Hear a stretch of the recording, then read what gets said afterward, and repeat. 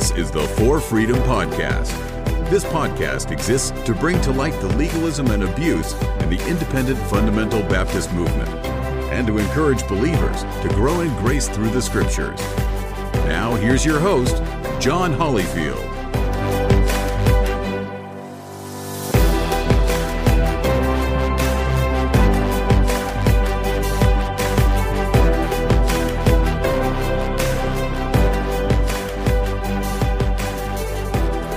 And welcome to the For Freedom Podcast. I am your host, John Hollyfield, and I'm excited today. This is a special bonus episode. It is an interview that I have done with Brian Townsend. Now, when I did my interview on the Preacher Boys podcast with Eric Swarzinski several months back, Brian was one of the first people that sort of reached out and connected with me. And we related with a couple of things and then became friends on social media.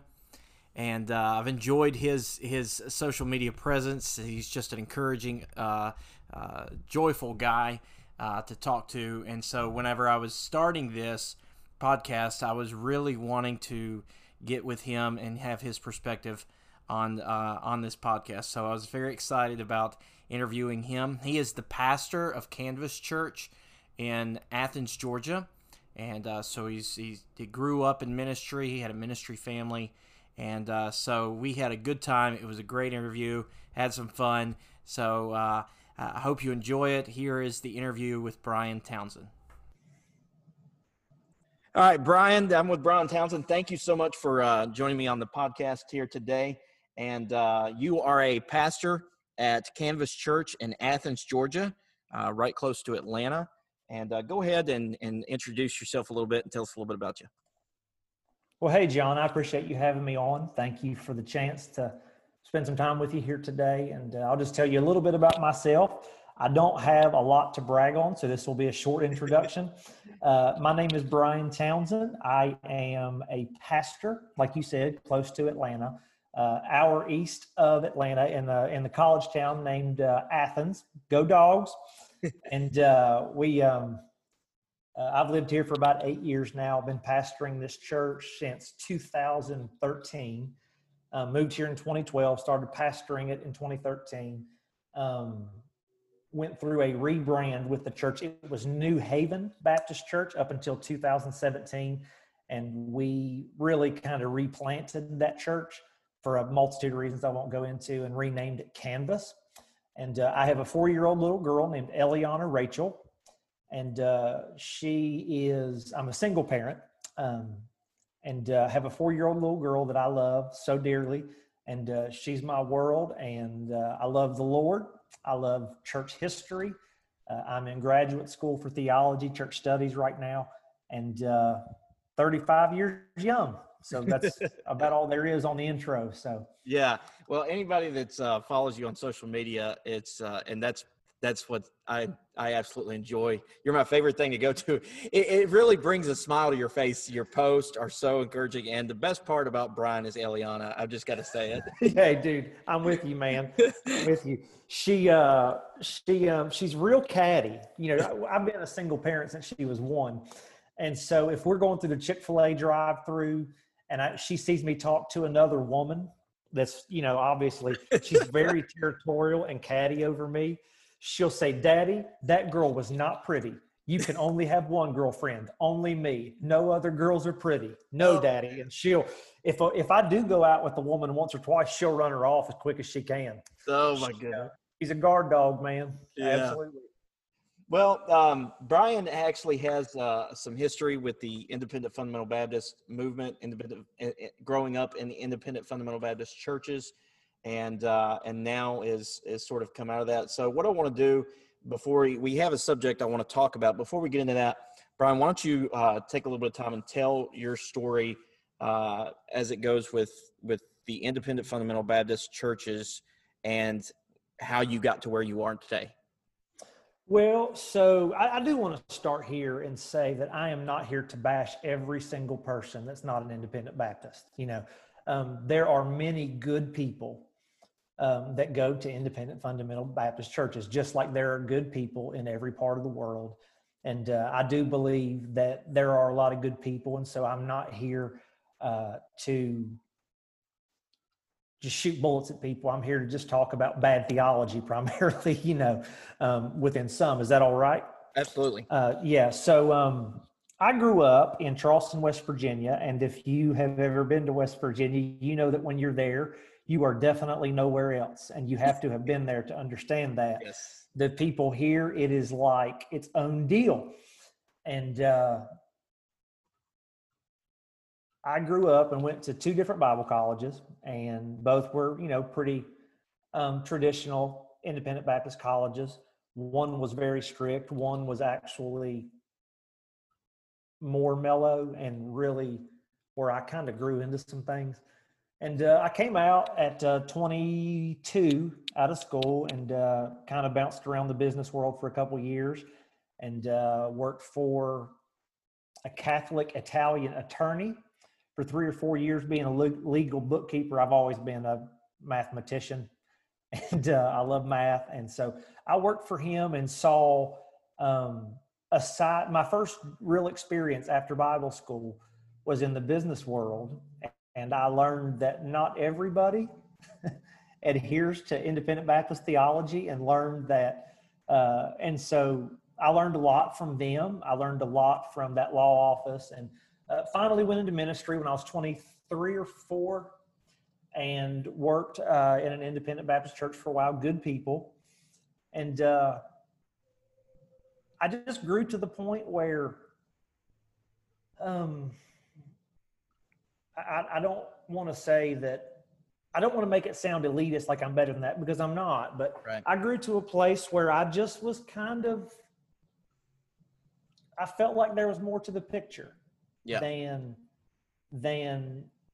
the window of life I had been exposed to through, and that's not to talk bad about my family. That's not to talk bad about this, but I just read the Bible and thought there was maybe a little bit more to faith than what I had seen. And so I started exploring and reading. And I remember in 2011, I had just taken my first church, and 26 knew everything and was going to show everybody in the world how to do it, And I listened to my first Carrie Job song. And this is how old it was, of her singing Revelation song. She had a corded microphone in the song, and it had the mic cover, back in the 70s, the bright red or bright orange or bright yellow mic covers. Yeah. She was singing into one of those. And so I don't even know how old that video was. But I began thinking and watching them, and I guess Passion then, and saw just anointed singing and saw God moving in a crowd of people that looked radically different than what I did. Right. And became very intrigued by it. And then just through the years, through a long journey, have led me to where I am today, where I'm probably Baptist in my faith. I'm just not angry about it. I'm not, and I don't mean angry about it like, I don't know what I'm trying to say here. And I'm not saying that my church has grown up or angry. I'm not saying that, but you look at, for example, here's what I'm saying. If somebody's listening to your podcast, they're probably listening to IFB preacher clips. Right. And I didn't grow up like that so much, is what I'm trying to say. Yeah. So that's me. That's where I'm at today. Okay. So,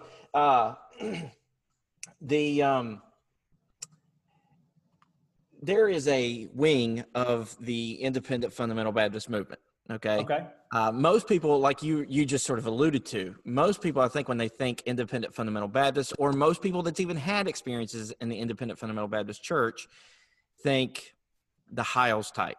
Yeah, absolutely. Or those that sprung off of those. You got North Valley, Jack Trieber in those, and you got, different, where it's Crown and Clarence Sexton, that type. But they're very, very conservative, very, reserved. But I grew up, and you were exposed to it is independent. And, I've heard several of preachers within that claim independent fundamental Baptist. but the southern wing of the camp meeting style of the IFB. And so explain a little bit about what that movement looks like. You did say it was a little bit more mellow. So explain how that is. Depending on where you are, it's a little more mellow.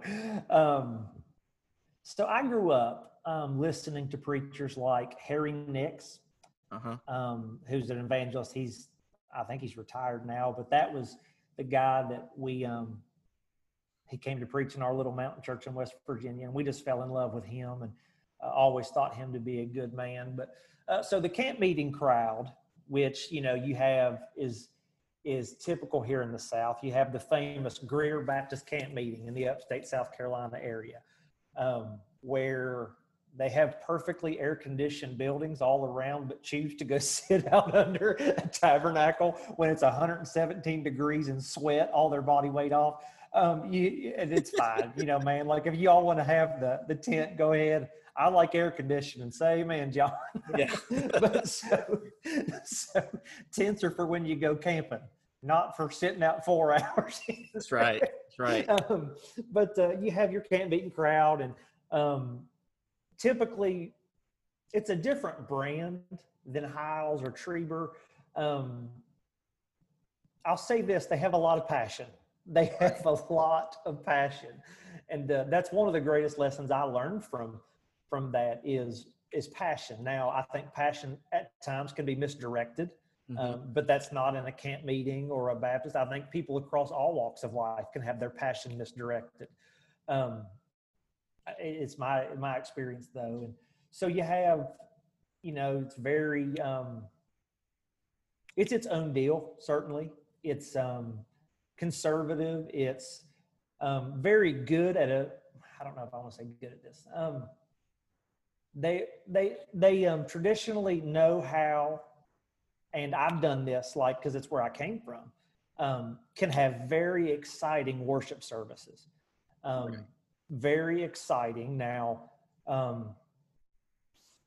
discipleship is not always emphasized.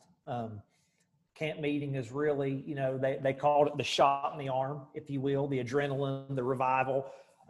So it's really built around that. And so that's really the world I come from, not the Hiles crowd or not the Trieber crowd, but very much the Southern Camp Meeting wing is what I grew up in. Yeah. So I guess maybe some specific differences would be the dress standards are not really hit on. I mean, you don't, there's not like a whole big, I never saw a big push for women not to wear pants. No, it's like growing up, we would go to movies, PG-13 movies, but we go to movies, which there's nothing wrong with that. I typically don't watch rated R movies, anyhow, just because PG-13 is about as far as I'll go.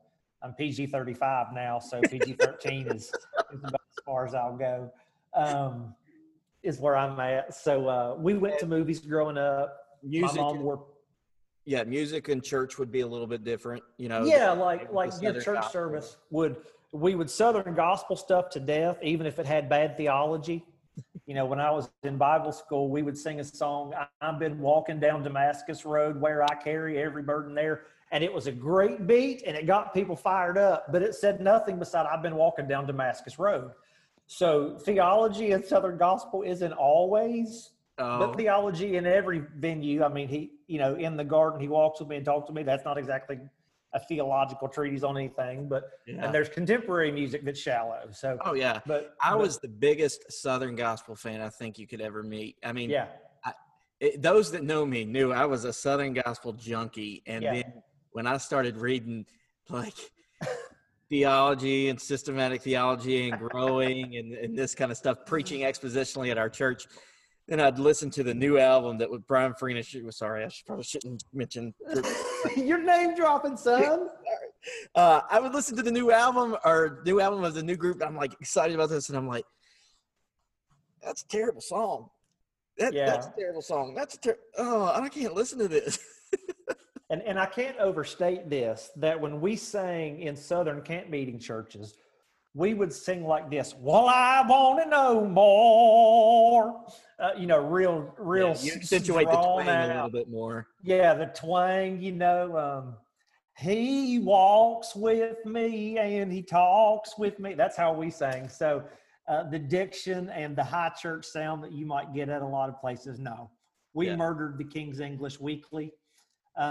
We very much were there. And so you listen to Southern Gospel. My mama always wore pants. I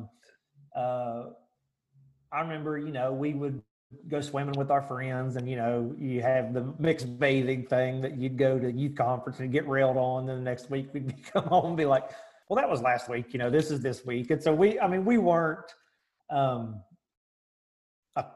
weird. I don't think we were weird by any stretch, but like women didn't wear pants. I mean, men, now to church, you did have we do our best. We,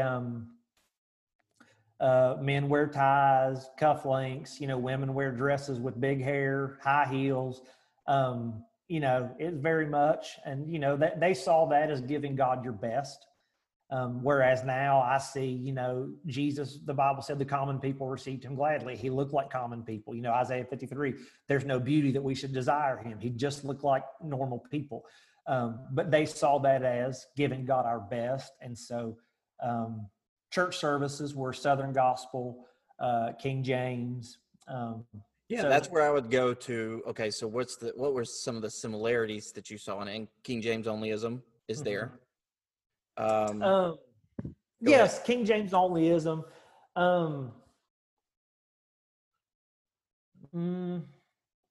Holiness mattered, even though we went to movies. Like, I remember I was raised in this, and even at a young age, the Lord got a hold of me when I was a young teenager, 12, 13 years old. And I grew up wanting to be a preacher, and, we were preached holiness too. And so when I went away to Bible college at the first one, not in South Carolina, but the first one, there were rules. They had better rules than even Jesus had, It was a lot of rules. But even there, I didn't see anything wrong with going to movies, and I didn't see anything wrong, but I did say I'm willfully at this school, and they've asked, I knew going in that they had rules, and if I'm here, I'm going to abide by them. And so even though I didn't agree with, you couldn't go off campus in a pair of blue jeans, you couldn't, stuff like that, I abided by it because it was my conviction that I'm coming to the school and they have rules, and even though I didn't agree with them. So holiness did matter, and being a good person, and trying to treat people the right way. And now again, that had its flaws like anything, but that's probably, similarities. I would guess King James. Would you say that it was personality driven? Yes, I would 100%. And pastoral authority in the churches?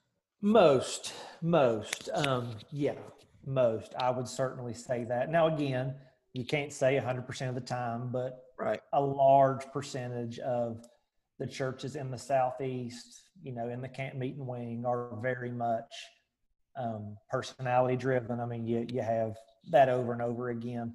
And not all the big personalities were bad, but there were some big personalities that were rotten eggs, certainly. Mm-hmm. And so that leads me to sort of, I think, a crossover, not a major crossover, because certainly it's more emphasized in the camp meeting wing than it is, it may be a house church. But you hear this terminology used, and that is the old pass thing. So this, let me, before we transition to the old pass, sorry, I'm looking at my notes and I feel like Where are you at? Are you on note number 5 or down further? Yeah, let's go to number 5. What are some of the flaws or problems that you see in that section of the IFB? In that section, meaning the camp meeting crowd? Camp meeting crowd, or if it, let's do this. You have exposure to really both. Yeah, certainly. Did you ever go to pastor school? No, I went to youth conference when I was a young child. So you've been up there. You've been up to First Baptist. Okay, so let's do that. Let's give sort of both. Maybe try to give some, be specific. Like, I get what you're saying, dude. This is a flaw here, but this is a flaw in the overall thing. I'll say in my notes, John, I just prepared for flaws within the broad term of independent Baptist. So I'll shoot down this list. Okay. The first one I would say is, and again, you can't make this statement about everybody, but I think that we have a very, at times, within independent Baptist churches, is we have very shallow preaching. Absolutely. I think we have, we hear this cool story, or we come up with this idea, and then we go to the Bible and find a proof text for the cool idea that we had and build a sermon around that, rather than letting our scripture time reading drive the heart of preaching. I think that if I've heard some really good preaching, and I've heard some really bad preaching. Mm-hmm. And the shallow preaching, of just some of the ridiculous, go on IFB Preacher Clips for 30 seconds and you'll see a bunch of it. Yeah, shallow and Preacher Clips does get a conglomerate of all the wings. Yeah, they do. You see preachers from the Cam Eaton side, you see preachers from House, you see preachers from the Ruckman crowd. Yeah. It really is, that encompasses all of it. Yeah, it's shallow. I think that kind of bleeds into my next flaw, is that preaching at times is very opinionated rather than scriptural. I think that it's not gospel oriented. I think at times you see people from the pulpit call out people within the church publicly. And I never, if I have a problem with someone that I'm pastoring, I never use the pulpit to call them out. It's always privately, and you've seen preachers get up and use it to vindicate themselves and use it to that. So, but the second thing, flaw that I've seen firsthand is that just typically there are very low standards for someone to become a pastor. Let me explain what I mean by that. Early America, we're talking in the days of the 13 colonies and very early, before the expansion westward happened, there were super high standards to be a member of the clergy. You had to be educated at one of the schools or they wouldn't license you. Well, then westward, the expansion came and people were moving westward at an alarming rate, and there were no churches. So some of your denominations sent pastors that were, air quotes, untrained westward and were not equipped. And so some of the churches, obviously were not as theologically sound as back in the East. But so, for example, I took my first church in 2010, the fall of 2010. I've been pastoring exactly 10 years this month. No, this fall, excuse me. And these were good people. They did not ask me for one reference. They did not ask me for a statement of faith. They did not do a background check. They basically let me become their pastor on my word of who I was and the fact that I could preach a decent sermon behind the pulpit. Mm-hmm. And, that has happened all too often. And sometimes that works out, but more often than not, that goes terribly wrong. You have, and I'm not going to name names here, but you have people that get saved in September, and preachers are preaching. These same guys 60 days later are preaching revivals. Yep. After they get saved. Yep. You have no, Paul, we first read about getting saved in Acts 10, and we don't even read about him until Acts 13 and Acts 9, 10. And then, so there was a period that Paul sat and he was learned and he was trained. But in Galatians, he mentions that he spent 3 years in Arabia. Yeah. Yeah. And you have these guys now that, so John, here's the thing. I'm a huge fan of the ancient Christian church, up until 500 AD, 8500, when the really Western Empire falls and crumbles. And I'm a huge fan of that era. I love studying that. And here's something I thought was noteworthy as I've been studying. We have in Acts, I think it's 7-8, the Ethiopian eunuch gets saved. 8. And Philip baptizes him. I think I'm telling that right, in water right there. But the early church, and we're talking the church that was in persecution, they had a process, as you know, called catechism, where someone would have, before they would let someone get baptized, they would make them go through a thorough examination of were they truly a Christian. You have to remember, these are the Christians that are getting eaten alive by sharks, by animals. They're getting beat to death. They're being trampled upon. And the early church placed a high emphasis on, before you get baptized, to be identified with Christ's death, we're going to make sure that your faith is real. And they would require them. Sometimes the process of catechism would last 2 to 3 years before they'd even baptize somebody. Mm-hmm. And, you know, they wouldn't have let somebody even get baptized sometime. And they'd only baptize on Easter Sunday morning, often early. Well, so the early church would make people wait 2 to 3 years to get baptized. And so many churches today let people get saved, and then 2 months later, they're preaching revivals. You know, the early church, years to get baptized, and now we're not requiring any theological training, although I don't believe you have to go to school to be a preacher. Right. But there needs to be a period of learning, of waiting, of growing. And you have guys now that are getting saved and preaching and pastoring churches less than a year later. And, you know, 1 Timothy, not a novice, lest being lifted up, he fall into the snare and condemnation of the devil. And so we have very low processes, I think, for clergy. I think that you can just, if you're the good old boy, you can. So you have any comments there? Did you go to, did you have an ordination? I did. Council? Okay. I did. This is how my ordination council was. All right. So this was in 2009. Okay. Okay. They were trying to ordain, I think, 11 or 12 guys that were graduating to college. Yeah. And so they had all of us in there, and then they had like all of their deacons. And so I was built up by some people that I knew that said ordination councils, they grill you. So I'm expecting this, right? This is what happens. We go in there. Before we go in there, the pastor who was over the whole thing meets with all the guys and says, here's what we're going to do. You're going to go in there and sit down. I'm going to call you one by one. You're going to go up there and you're going to say that you affirm the doctrines of this church. Yeah. And basically tell your testimony, and then talk about what you are planning on doing when you leave the college. He said, the whole thing needs to be about 2 minutes apiece. Yeah. And he said, then we'll open it up for them to ask you any questions. Yeah. And so, he's told them not to ask you any questions. I found that out later, because check this out. Like I'm like the first or second guy. I get up there, I do that. Of course, I'm nervous as can be. I do that, and it's done in like a minute and a half. So the people are like, I'm sitting there like crickets, no questions. And then one of the guys who was actually my manager at the job that I worked at through college, who was a deacon at the church, raised his hand and said, so what are you planning on doing when you leave here? And I'm like, well, I have this interview and this interview set up. This is it. Okay. Any more questions for John? No. All right. Great job, John. And back, and I'll sit down. And that was the way it went. And then the next thing I know, 2 days later, we're supposed to meet over there where we have our ordination certificate signed, and then we have the service. That was my ordination. Yeah. You talk about not prepared. Yeah. Yeah. It's funny.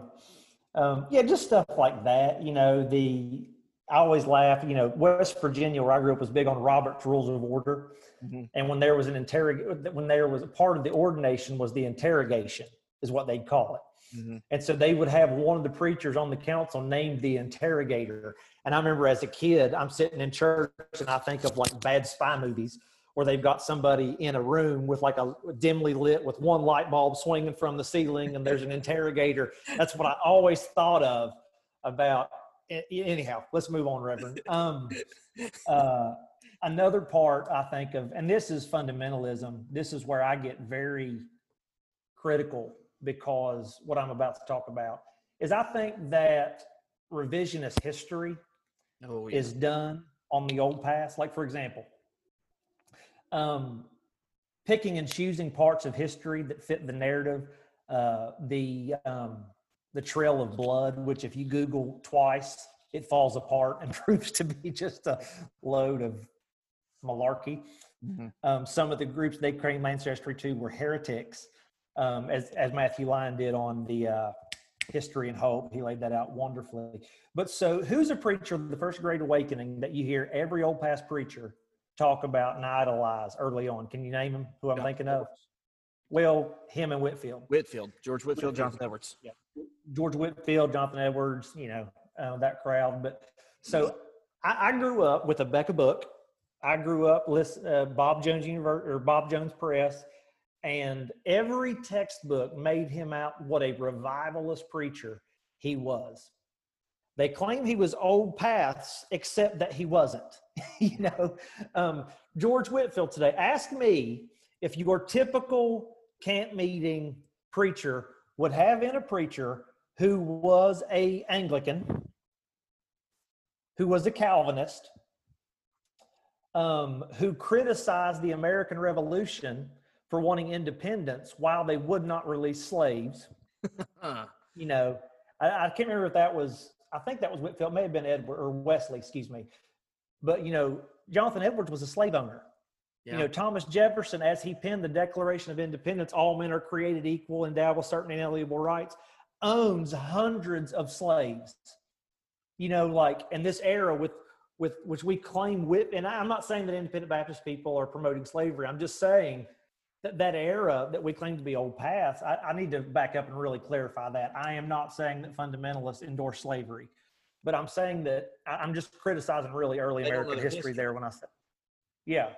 I'll say a lot of times, and when I talk, and a little bit of me is stirred right now, John, when I talk about slavery, because I'm very compassionate towards people that have been oppressed and persecuted. Mm-hmm. And I'm studying history, American history, and I want to double back. I'm not saying that any branch of Christianity endorses slavery.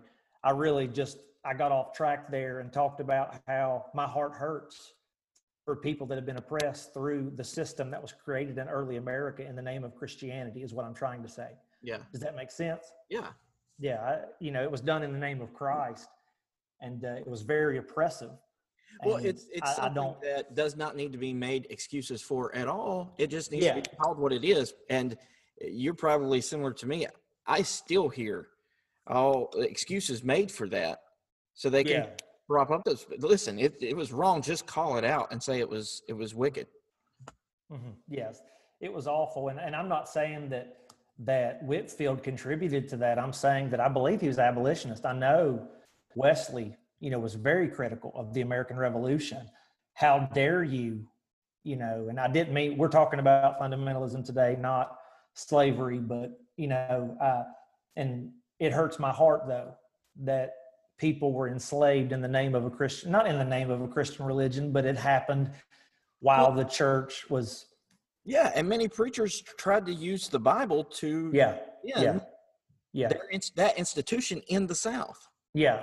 And so again, history, we pick and choose what parts fit our narrative, and we'll claim Whitefield as some preacher when a Calvinist and an Anglican, we wouldn't have him preach in our pulpits today. Independent, fundamental, missionary, landmark, autonomous, indigenous, flag waving, patriotic. Let's throw all the adjectives in there: soul winning, separated, flag waving, devil hating, sin stomping, devil, all that. You wouldn't have this man in to preach for you if he were living today. No.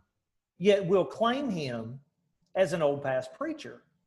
And while we ignore the parts of history that talk about how we, in the name of Christianity, you have the Indians of South America show, with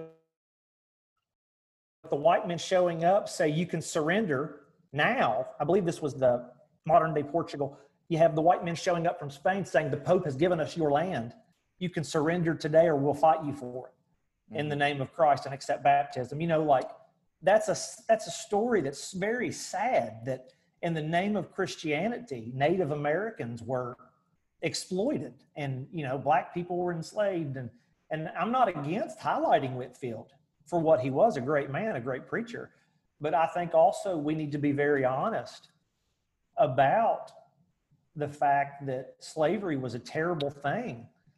And many early believers, Jonathan Edwards included, Thomas Jefferson, were slave owners, and that was a wicked, corrupt practice. Does that make any sense? No, I think you're dead on with, we have to be honest about historical figures, because And again, not fundamentalists are not the only ones that do that. The Reform crowd, which I would say I'm in, they can be that way sometimes too. Not being honest about who these are.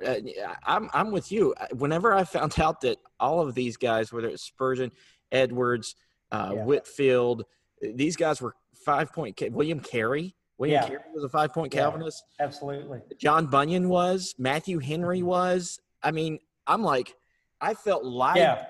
Yeah, absolutely. So there's that. And, Spurgeon, the preacher that I won't say the school that I went to, because I learned a lot of good things there, but they hailed Spurgeon as the Prince of Preachers. And would take a tour to see Metropolitan Tabernacle every year. And they would prop him up. And then I didn't even find out he was a Calvinist until I had been out of Bible college years later. Yeah. And we just pick and choose what parts of history fit our narrative, and the uncomfortable parts we just sweep under the rug or ignore like they don't exist. And that's just not fair, in my opinion. Yeah. What do you think about that? Well, I think it can lead to, I don't know, just my opinion, but I think that obviously I don't think that many of the leaders that would prop Spurgeon up do not know. Yeah, and we go back to a lack of theological education on the front end. But go ahead. Yeah, and so for that reason, they are purposely withholding and not talking about that. Is it a way of trying to still control the young people that you are influencing and the next generation of leaders? Yeah, who knows? I think that's a part of it. Yeah. I mean, that's a speculation on my part. We cannot see their heart, and we can't judge their motive. We don't know that. But we know from an overwhelming body of evidence that sometimes, one out of so many preachers are controlling and manipulative and narcissistic and sociopath. That does happen from time to time. So anyhow. Yeah, and I talked to a guy that went to another IFB college out in California, and basically he would read after just about anybody and everybody to gain insights here and there, but would actually tell his students not to do it. Do as I say, not as I do. Yeah, because they couldn't handle it. Yeah. Trying to do the Holy Spirit's job there, aren't we? Yeah. I will convict you of sin, righteousness, and judgment, not him. I think probably, so we pick and choose parts of history, and then I'm very sensitive about what I'm about to talk about, obviously, but people pick and choose what parts of the Bible fit their narrative. Mm-hmm. For example, I alluded to earlier that I'm a single father. Mm-hmm. I went through a divorce 3 years ago that I didn't want it to happen.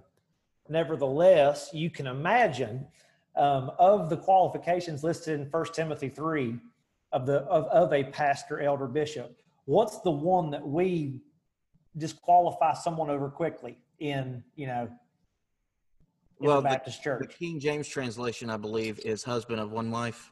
Yeah, which is not the best. No, translation of that man, a man of one woman. Correct. I'm not here to talk about theologically, can I be divorced and still pastor? But let me give you an example. So I think there's 14 there: being a good father, good reputation, hospitable, apt to teach. And I don't think, sure, when the Bible gives a list, typically the things that are early on in the list are of primary importance, but that's not to downplay the next 13 I don't think it's in descending order of this is most important, second most important, third most important. I think that they're a comprehensive list and that all of them are qualifications equally. So I had a guy that I know take a church, got voted in as a pastor, and I saw it on Facebook. Now, me and this guy are not alike. We're friends, in the concept that we both love Christ and we love the gospel and we love people. But when we come to approaching our theology, we're radically different. He's very strict, and probably more in the Hiles camp of strict. When I say, I don't mean the Southern camp meeting crowd, but I called him to, so here this guy takes a church. I called to congratulate him. This was recently. I called to say, man, it's awesome that you got voted in. I'm happy for you. I'll be praying for you, and I hope you do great things. I hadn't talked to this guy in years. Within 5 minutes, do you know what the conversation turns into? Why I should not be pastoring because I'm divorced. So here's this guy. I haven't talked to him in years. I'm calling to say congratulations. And this old fighting fundamentalist loaded up his gun and starts unloading on me. And I'm like, it'll be a few more years before I call you back. And so the thing about that just so angers me is we take husband of one wife, which is really a man of one woman man. I think there's strong hints at polygamy in the first century. Anyhow, we're not talking about that. But so I know of so many Baptist preachers that are still active today that fall woefully short of 13 of the 14 things on that list. Yes. And, you know, their kids won't even speak to them. You know, they're financially, they're in a mess. They're spending more money than they're bringing in, and they're using the ministry to feed their out of control lifestyle financially. We won't disqualify them for that because they're still married to the first woman they got married to or their wife died. You look at self-control. How many, I mean, watch IFB Preacher Clips for 10 minutes and tell me how many of those guys have self-control. How many of those guys have temperance? I mean, when we talk about apt to teach, that doesn't mean to teach it. However, that means rightly dividing, looking at scripture, who's it written to, grammatically, historically, I mean, grammar, context, history. What is this? Somebody that's committed to the word of God and teaching it. And some people will get up and just use the scripture to push an agenda that they want, but they're still married to that first wife. Yeah. So these guys can absolutely abuse the other 13, but these guys will look at me and tell me, because of a divorce I didn't want, you can't preach anymore. You know, it's like that rubs me the wrong way. Well, First Timothy 3 in the ESV. Okay, so how many would be guilty of violating these? All right, so sober-minded, self-controlled, respectable. You said able to teach. Verse 3, not a drunkard, not violent, but gentle. Can I go back? Yeah. When we're talking about drunkard, I think the implication there could also be made that it's not necessarily the drink itself. Well, yeah, I mean, it's a problem, but, you know, some Calvinists believe drinking's okay. I'm still of the stripe that I don't do it. Yeah, I'm a teetotaler, but, you know, I think you could also make the argument, you know, when you compare, I mean, obviously, literally, it's drinking, but I think also you could make the spirit of the application there to be any addiction of any kind. You know, I see whenever the New Testament speaks of being drunken or talks about that stuff, it's the idea is carried with it of being under the influence of something other than the Spirit or something other than God's word. Yeah, and so we don't talk about the addiction to the fork and the buffet. We don't talk about the addiction to, I see your face.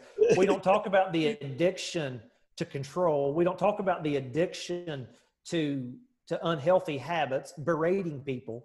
We don't talk about the habits of unhealthy sexual habits, pornography. I'm convinced that not everybody, I mean, man, this is a dark world. And, you know, and so like all of these things put together, I think drunkenness speaks to, you know, all things are practicable, or all things are, but not all things are permissible, but all things are beneficial. And I think it speaks to Christ being Lord of my life all the time. So I interrupted you, drunkenness. Go ahead. Well, I think the next one in verse 3 in the middle, it says not quarrelsome. Yeah. And can I be honest with you? I don't know if it's probably my personality, but even my training, I have to be on guard for that one. Yeah. I enjoy stirring the pot sometimes. And sometimes I get upset and want to post on Facebook. And I know that it's poking the bear. I mean, let's be honest.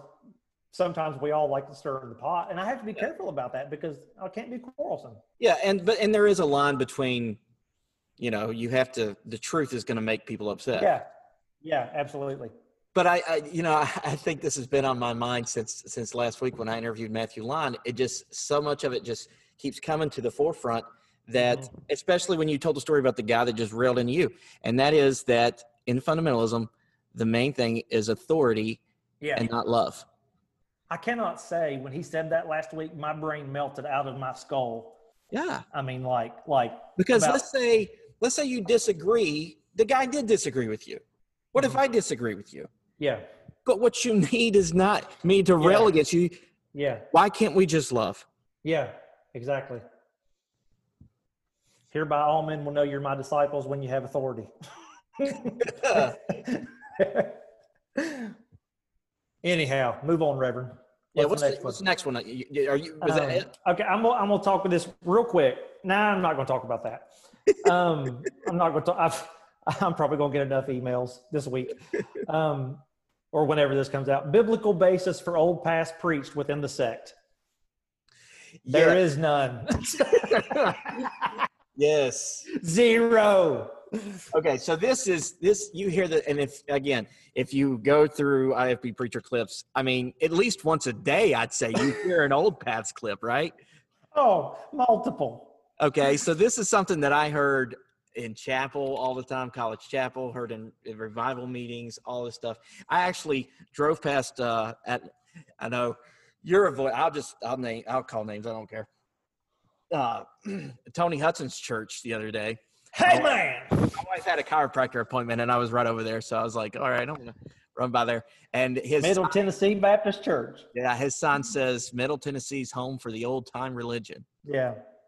Okay, so this is something that is railed to where people start to believe that if it's not old paths, it's not right. So then this gives them a platform to rip against anything modern. Yeah. Okay. So you just said there's no biblical basis for this old paths. I did a search to try to find if there's anything that mentions it. Of course, to understand their ideology, you have to be in the King James. Mm-hmm. There's two verses that even come close to it. Jeremiah 6:16 says, "Thus saith the Lord, stand ye in the ways and see, and ask for the old paths. Where is the good way? And walk therein, and ye shall find rest for your souls. But they said, we will not walk therein." Okay? Yeah. Before I hit the next verse, Brian, why can we not use this verse to then say, bless God, we need to stick to the old paths in this church? Well, we could reference what I said a little bit ago about picking parts of the Bible to fit our narrative, which rightly dividing anything on this side, on the other side of the cross, was written to the Jew, not to the church. Right. We have it's a I don't know if you're a dispensationalist. But isn't that a crazy contradiction? Because the same guys that will sit there and hit this truth like crazy, or some of them are crazy hyper dispensationalists. Yeah. Yeah. We hadn't talked about where you were on your theology there, so I didn't want to go there. But yeah. Okay, let me say something there, though. And this is something that I meant to preface Matthew's interview with, and I may start doing that. Part of the reasons why I'm not going to agree with everything that you say or that Matthew said. No. But one of the reasons why I'm doing this is because, number one, you have a perspective that I think that I want to put out there. Number two, a subsect reason would be to show people we can learn from those we do disagree with. Yeah. Well, that's beauty, man. I mean, in order for a graphic to show up well on media, you want contrast. Mm-hmm. You're not going to use a black background and purple letters, dark purple. I mean, if you do a black background, you're going to use a bright something that jumps off, and you need contrast for things to make the best possible version of what it can be. And, even we could talk about, we could talk about, helpmeet in the Old Testament. It doesn't mean like a man has a helpmeet. The Hebrew, I'm rusty, but it literally means to oppose against.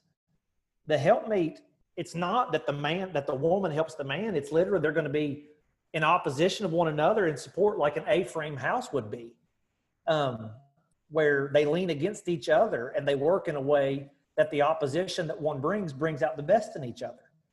And so helpmeet is not the idea of the subservient woman. It's the principle of to lean against, like two boards leaning together in an A-type position. That's the idea there. And you need contrast from people that are not like you. Yeah. Yeah. That's great. That is great. So the Jeremiah passage was to the Jews. Sure. Yeah. I mean, let me tell you. Go ahead. That's all we need to say. That's all we need to say. Okay. The other passage is really quick to just dismantle too, because it's from Proverbs 23:10. Remove not the old landmark and enter not into the fields of the fatherless. This one is absolutely hilarious when you actually break this down. Hold on, I have it written. Here's a commentary from Woolvard and Zuck, the Old Testament Bible knowledge commentary. This is what they say. Stealing land from a neighbor by moving his boundary stone is bad enough, but to take it from the children of widows is worse yet, because the next verse, I took it away. Oh, you got to hear the next verse, because be careful with that context you're talking in right now. The Proverbs. I'm being funny, like you're talking about verses in context. Be careful doing that. Yeah, you'll mess up our theology if you do. Well, the next verse 11. Okay, so do not move in the ancient landmark or enter the fields of the fatherless, for their Redeemer is strong. He will plead their cause against you. This is not about removing the stake of where you stand in your position. This is about taking your neighbor's stuff away from his fatherless children. Yeah. So several years ago, we made the turn away from doing strictly Southern gospel and hymns to contemporary music and hymns. We really kind of eliminated Southern gospel altogether, and it's just hymns, or I won't say we eliminated it. We just reduced it. You know, we were doing 95% Southern gospel music when I got here with 5% hymns. And really now it's a split, you know, where we do contemporary music and hymns. We'll do back and forth. And when we first started, there was an older man in our church that loved Southern gospel music. And again, you have every right to like what you like. I'll listen to hip hop and folk with a dubstep beat and banjos at the same time. I love that sound. Wow. If you listen to that, if you listen to my playlist, what I listen to in the mornings, like people be like, what? What? It's not bad music. It's just different than I'm a redneck who lives in an urban society down here. So my tastes have evolved, but, so this guy loves Southern gospel music. And when we first, the first time we sang a contemporary song, it was Revelation song. And you're talking about a scriptural song that speaks of Revelation 4 and 5 around the throne of God, what's happening. This is more scriptural than anything we sing Southern gospel. And he comes up to me, man, you could see it on his face. He's angry. And he said, preacher, I'm mad about us singing this new music. And I called his name. And I said, this is an older man. I said, friend, we need to be able for everybody to get fed. And some of these younger kids like music that's a little more modern, and we want to sing a little bit of music for them, a little bit of music for you, a little bit of music for everybody, you know, the Christian message of love and sacrifice for one another. And he looked at me defiantly shaking his fist saying, well, they can learn my music. And you just look at that, how selfish and oriented that is around the old past. And it's not really about God's music or what God likes or what God responds to or what honors Christ or what honors the Holy Spirit. It's about they can learn my music. Yeah. And so I think that's the old paths Well, a lot of it has to do, as far as the music goes, and I have intentions on doing a breakdown of the legalism in the music on an episode, but a lot of it has to do with the presentation of the music and not the lyrical content. Yeah, you're right. I mean, how many times, honestly, I don't think I could count one time where I actually heard a song refuted because of its message. Mm-hmm. It's the beat. Yeah.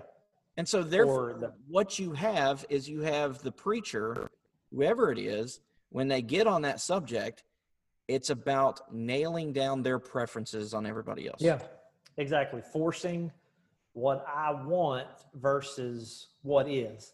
Mm-hmm. I think so. And I'm good with that point about the old past preach within the sect. It's very much subjective and what I think needs to happen versus what Scripture teaches. You agree? Yeah, and this next section, this will be the final section, and then I'm we're going to have some fun right here. Yes. Do you think there is a link between the clinging to the old paths and American nationalism? Like 1,000%. Yeah. Yeah. Because it's this is my country. This is the way I want it to stay. Therefore, let me converge that with my religion. Mm-hmm. Sure. I've got 2 points I'm going to make. One, for those that may not know, so like you think you go to church, you sing songs, you listen to preaching, you go home, and depending on who you are, you might do an invitation that lasts longer than the preaching does. But I'm kidding when I say that. Listen, if we're in a church and people are coming forward for prayer, I'll stay there all night. Mm-hmm. Like I typically don't do the altar call in the sense of I do a very simple invitation, but if people are there praying, I'm going to be there as long as it takes, and that's my idea. Now, I'm kidding when I talk about long altar calls. I'm kidding when I say that, but we went to a camp meeting every single year where you knew on the first night somebody was going to pick up the American flag and run with it. Oh my God. You knew it was going to happen. And when somebody got the American flag to run with it, buddy, it's going to break loose. You's going to have people up just shouting and screaming. Well, I'm 12 years old. We're in church for 4 hours. And I just bored out of my mind, 10, 11, 12 years old, whatever I was. And this is funny. Somebody got that American flag, and I thought, next time they get that American flag, I'm going to get out in the aisle and do something, see if anybody even notices. Well, so they got that American flag, started running with it. I got out in the aisle and did the Ric Flair, the strut, woo, with my 4 fingers out down the aisle. I'm like 11, 12 years old. And everybody's like, look, even the young people are getting in on it. And I'm doing the 4 horseman strut down the aisle like Ric Flair. And I remember every time somebody would start saying amen, I would just do more ludicrous things to see if anyone would notice. Oh my goodness. So that's what happened growing up. But let me ask you a question. Okay, so there is a connection between old paths and American nationalism. Okay, our forefathers, why did they set up separation of church and state? My answer would be because of the infringement of the crown from where they came from England. So you had the divine right of kings. Right. The king was the head, and it's still that way today in England, even though the church is a joke. But the king is the head of the church. Yeah. Okay. So you have the church state. Constantine era until that time, and really, I think you and I still grew up in the Constantine era. I think that shifted very quickly as far as America being post-Christian. But our forefathers set up separation of church and state to make it almost impossible for the government to impose on matters of religion. I think that's very clear. Today, how many pastors, IFB pastors, are asking Trump to be a modern day Constantine? Don't get me started on Trump. I'll get in trouble. Yeah, we're not going to go there. But how upside down is it that 250 years ago, we were banning the government to legislate religion, and now we're acting as if, and I'm not saying that I'm for or against because that's a lightning rod, but I'm saying we are asking Trump, when I say we, most independent Baptists, think Trump is Cyrus the Great made over, which, I mean, you could go into both sides of that, and I'm not here to do that, but our forefathers didn't want the government involved in any matters of religion. And now we're practically begging them to. I think that our ties from old past ideology and American nationalism are incredibly linked in ways that we don't even realize. Yeah, I think one song, and I hate to say this because there is some great lyrics in this song that is sung quite a bit, but to me, it sort of proves the point. It's called "I Have Been Blessed." And there are some great lyrics in that song, but the song builds. If you've ever been in a camp meeting style church where they sing, there are 17 verses in that song, but it gets on, and so people are screaming. Yeah. But I can't tell you how many times where that song's being sung, and then when they get to like the last part, which is interesting too, that the build up and the climax of the song is to the patriotic verse where it goes, "We live in a country, the greatest on." Boy, the house comes down when it. Oh yeah, every time.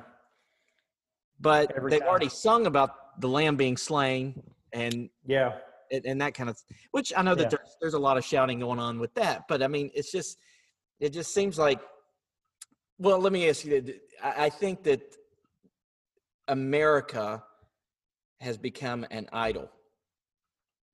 Like anything, I think absolutely.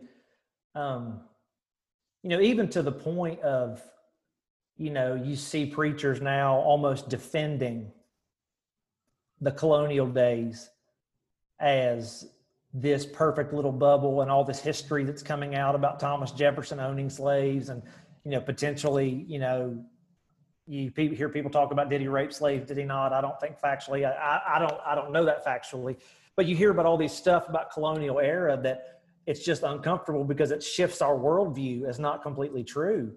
And America becoming the idol that this is America. Well, it's America to the white man, but it's a different thing to different people. Like a lot of people are oppressed in our country. And I'm not a socialist. I'm not, by any stretch that, but I think that America is an idol to a lot of people. And really, I think that we have to be Christians first before we're anything else. Yeah, let me say this. I don't know. You can make your statement. I'm not like, I don't hate my country. I don't either. Unpatriotic. But you said this, and I say this to our church so many times. We're Christians first. Yeah. And nations come and go like the wind throughout the church history. Yeah.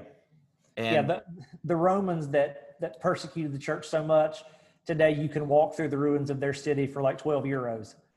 And the church sits strong. Yeah. Yeah. Have you ever heard the story between Jerome and Augustine in the fall of the Roman Empire? It's a great story. Okay. So I'll look it up. The barbarians were attacking Rome, and it looked like, okay, this is going to be it. Jerome sends out letters. He goes and hides in a cave. Okay, sending out letters, freaking out that the great Roman Empire, his nation, his country, is about to fall. And in the letters, it includes sort of like, what are we going to do now? This has got to be the end. Yeah. Literally the same time, Augustine meets that letter with his book, The City of God. Oh, wow. Which basically was an answer to Jerome's reaction to the fall of the Roman Empire. Basically, that we are not. There's so much more in the book, The City of God. But that's deep. Yeah. But I didn't know that story. We are citizens of another country. Yeah. We're citizens of a heaven. We're citizens of heaven. I mean, absolutely. Did I cut you off? Your sound cut out there. I wanted to make sure you made your point before I said anything. I was finished.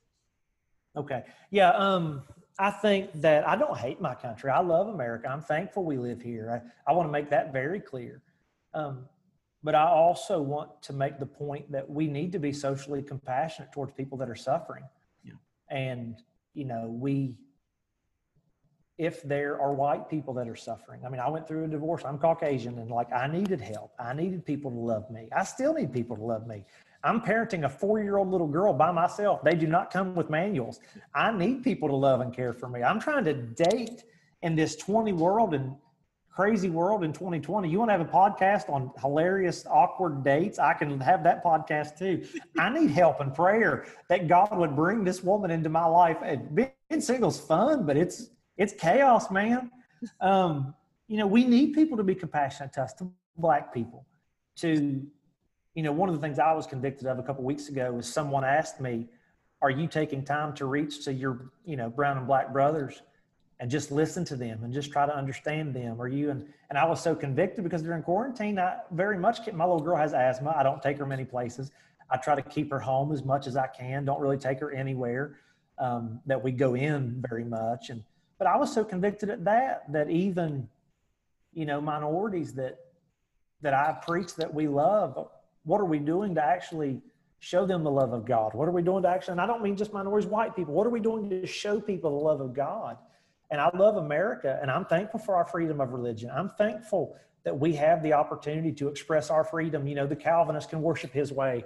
I can worship my way. The Independents can worship their way. The Southern Baptists can worship their way. The Reform, I'm thankful that we have religious liberty. I'm really grateful for that.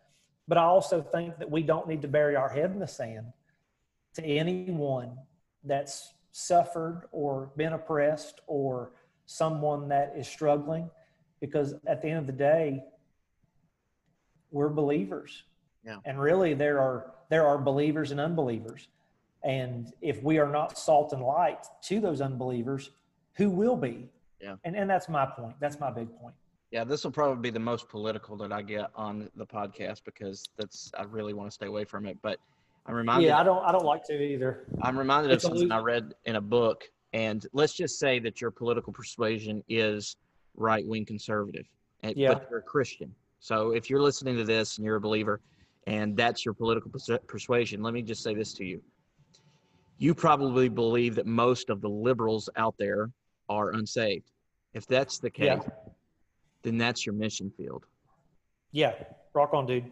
And if that's your mission field, does getting vehemently upset over tearing down a statue or some kind of left-wing policy or the fact that they're, voting in some kind of candidate, is that really worth passing over your mission field and letting that person go to hell?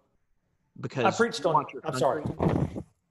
I interrupted you, John. You're good. You're good. Go ahead. I was done. I interrupted you. I'm sorry for that. I wanted to add on what you said. I preached on Jonah 4 last weekend, where Jonah was more angry about his plant dying with the shade rather than God sparing the people of Nineveh.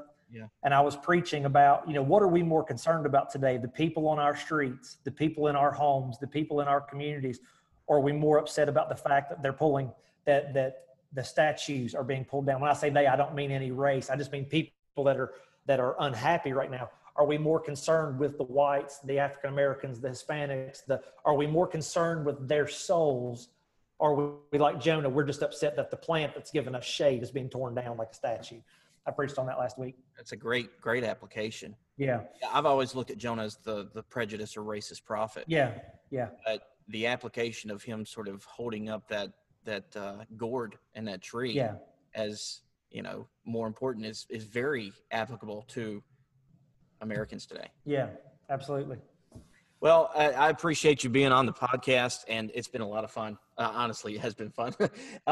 Would you just, if you were to talk to somebody that may be in a transition where you were a few years ago, I know the circumstances were different, but transition out of maybe a fundamentalist culture, what would you say to them? I want to tell you that you've been told most of your life that people like me and John are bad people.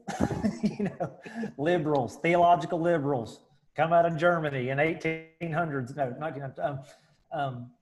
I want to tell you that if you decide to break, or if you are breaking, or if you have broken away from fundamentalism, there are a lot of good people in this world that will love you. And it seems so impossible to break away from something that you've always known, something that you're very comfortable with. I mean, let's be honest, we're all very comfortable in something, and to break away from comfort is hard. To break away from comfort is not easy. But I just want to challenge you and let you know that just like John quoted a minute ago, when Rome fell, there was still a purpose of God. Augustine wrote City of God there, but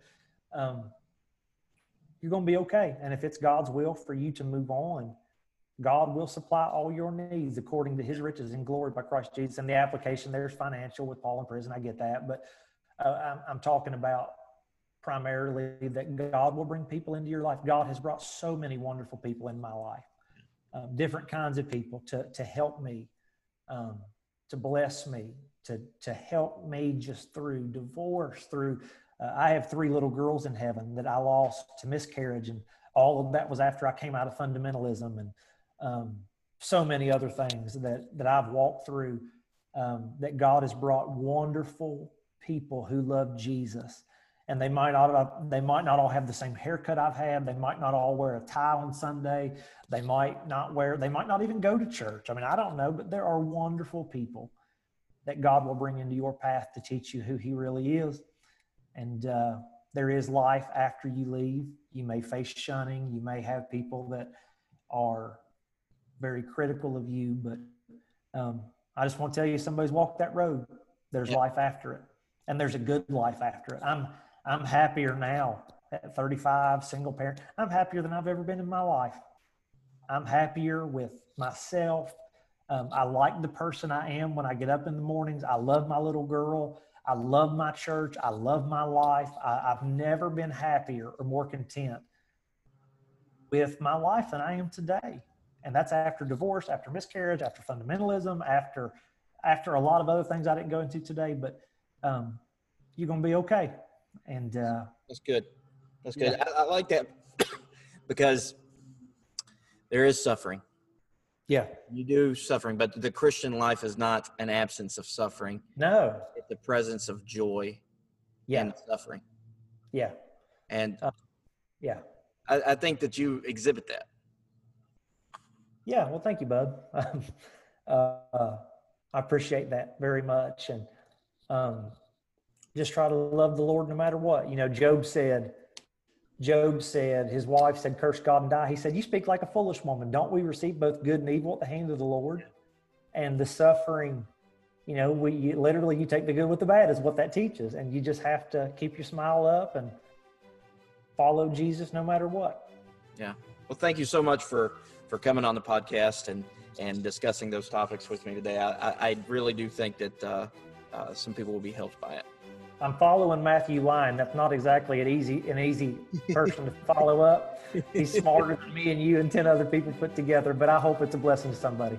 Yeah. Well, thanks everybody for listening. If you enjoyed the episode, give it a share on social media.